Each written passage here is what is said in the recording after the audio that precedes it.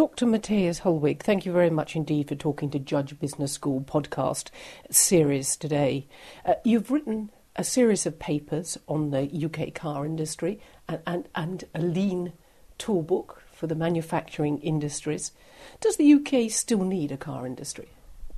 Well, that entirely depends on what you perceive to be a balanced economy. For the last 10 years, we've seen a major shift from manufacturing towards services under the general notion that car industries and metal and manufacturing industries are indeed a sunset sort of type of industry. But actually, if you look back through the recent crisis, you could very strongly argue for a balanced economy that needs both manufacturing and services. So I would strongly argue that we still should retain basic value-added manufacturing in the UK, in fact in any other country in Europe, because relying on services alone is a very dangerous strategy, as the recent crisis has shown. But isn't that rather an old-fashioned argument that you're propounding, almost like the Wilson government and sticks and carrots of the 60s? How does the motor industry compare with that of the 70s and 80s? Is history repeating itself in any respect? Well, 2 points here. First of all, the car industry is not a sunset industry. In fact, we've seen a very steady growth in car production globally of, at the very least, 2.5%, depending on how far back you go in time. And the UK is buying 2 million cars every year, and it's making 1.5.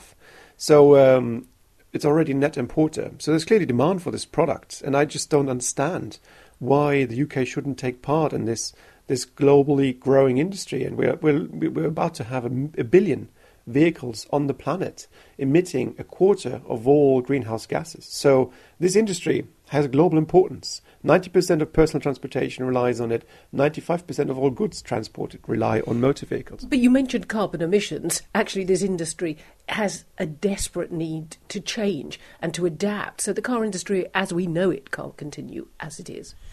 Yes and no. It's a very slowly moving industry. Always remember, a quarter of all cars that will be on the roads in 10 years' time have already been built. So the lead times for change are very slow. And the big problem we have, the big sort of double whammy, if you wish, is that the industry at the moment is suffering from overcapacity and poor financial results, yet has to invest in these new technologies that are emitting or are more energy efficient and emit less greenhouse gases. So you're absolutely right, we need to change, but that change will not happen overnight. It's a very slowly moving industry. Motor vehicles are complex. It's not just about carbon, it's also about safety, it's about affordability, given that our economies rely on it. So this change is a drastic one, but it will also be a slow one. But does that compare to the 70s and 80s, that period of transition and change? No, the 70s and 80s saw a change of a different kind. That was when for the UK, and specifically, that's when the UK industrial landscape changed very much from a national car industry towards a foreign-owned car industry, basically on the back of the failure of British Leyland. The 1980s then saw the Japanese coming to the UK, setting up very productive plants.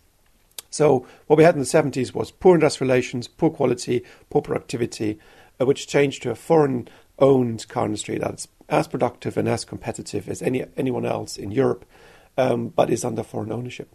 Does that foreign ownership matter in any respect?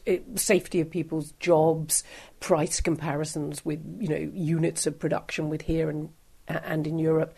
Does it matter who owns it? It does indeed, because these plants that are in the UK are part of global manufacturing networks.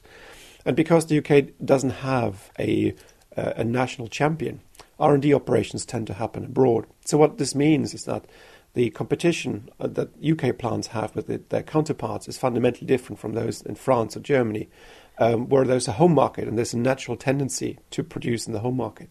The UK, in that sense, is competing on par with anyone else in the world as an assembly location, and that's fundamentally different from competing as the home market. What is that difference? Because does that, most people would think the bottom line was the security of jobs. Sure. Well, so what is the difference? The difference is you are deciding where to make your next motor vehicle. If it's a high-end vehicle, you are prone to host that in your home country where all the R&D operations take place. If you're making a volume car, it doesn't matter whether you make it in Slovakia or in the UK. In that sense, the UK plants face much tougher competition than many of their continental counterparts. And in that sense, the jobs are less secure in the UK than they are on the continent. Okay, now you were actually a member of an automotive industry panel. Could the UK manage its relationships better with the car industry? Well, this is one of the key points that we are putting forward, is that the UK car industry is on decline on virtually every indicator that we looked at. And one of the key criticisms that we found in our survey of UK industry leaders was that the UK government seems to have an ambivalent attitude still towards the car industry. And we're saying, if you want to retain it, you will have to fight for it. Every other government is fighting for it at this point in time. Germany is sending ministers of all levels to Detroit to talk to the GM leadership about the future of Opel. The car scrappage scheme in Germany is 12 times the size of the one that the UK government has offered. So governments are doing a lot, and we're saying if you want to retain the industry in this country, you'll also have to do a lot. Okay, you've got to do a lot. What can be done? So let's do to the specifics. An automotive council is the first recommendation we suggest, and that would be a high-level body that brings together industry and government and allows for these topics to be discussed on a frequent basis. That is what happens on the continent, and that should also happen here. Industry feels that they don't have a point of contact to talk to, and that means that the UK government's reaction has been very much reactive as opposed to proactive, as you would see it in France or Germany. That's recommendation number one. Recommendation number two is that as we are facing this shift towards low-carbon powertrains and fuels, we're recommending to establish a test bed in the UK, where the UK should become one of the most innovative markets that demands these products, electric vehicles, hybrids, whatever this new technology might be, because that decision has not been made yet.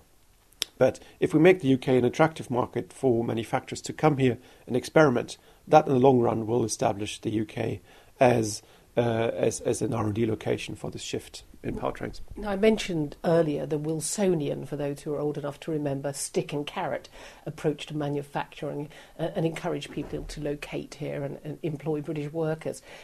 Could we see a return to those kind of incentives to get jobs back to Britain? Well, I mean, this is open knowledge. If you want to establish a car plant anywhere in the world, you can expect about $500 million as subsidies. That's the same whether you set up camp in Eastern Europe or in the United States. Hyundai received $100,000 per worker that they employed as subsidies to locate their factory in the US. So this is open knowledge. If you want to have these large-scale employers, you will also have to meet the conditions that other countries set out for attracting them. And this is partially financial subsidies, but a huge part of it, and that's always misunderstood, is also non-financial. And that's where the Automotive Council comes in, to finally establish this close link that the government has not been able to build with its industry. Okay, so how long, in your view, has the British car industry got left, if nothing is done? Well, if nothing is done, if you extrapolate the trends and you assume nothing will change, we've got less than 20 years. At this point in time, it's not just the General Motors Europe factories that are on the thread, but many others face stiff competitions from other countries that have lower labour costs and are providing strong competition for UK for products that are currently made in the UK. And this is not just a question of improving. This is a question of reversing a trend that's clearly pointing downwards. And that's what we're saying is if you don't do anything, it will go. If you want to retain it, the time is to act now, because it's already hollowing out, whereas a lot of suppliers are leaving. And it's fragile. It's competitive, but very fragile. And it requires decisive action at this point in time. So what do you think the selling points are for the global car industry for the UK? If you had to say, come to Britain because, why would they want to? Well, there's two main points. Number one is it's a car market that buys 2 million cars a year, mostly imported. So clearly there's demand. The closer you are to your customer, the better you can serve them, the less logistics cost you incur. Point number two is the UK's main advantage is flexible labour. That's what all manufacturers that are producing here at the moment are confirming to us. Flexible labour, the ability to adjust capacity up and down. And it's this flexibility that will attract people to come here. Matthias Holweg, thank you very much indeed for talking to Judge Business School podcast series today. Pleasure. Thanks.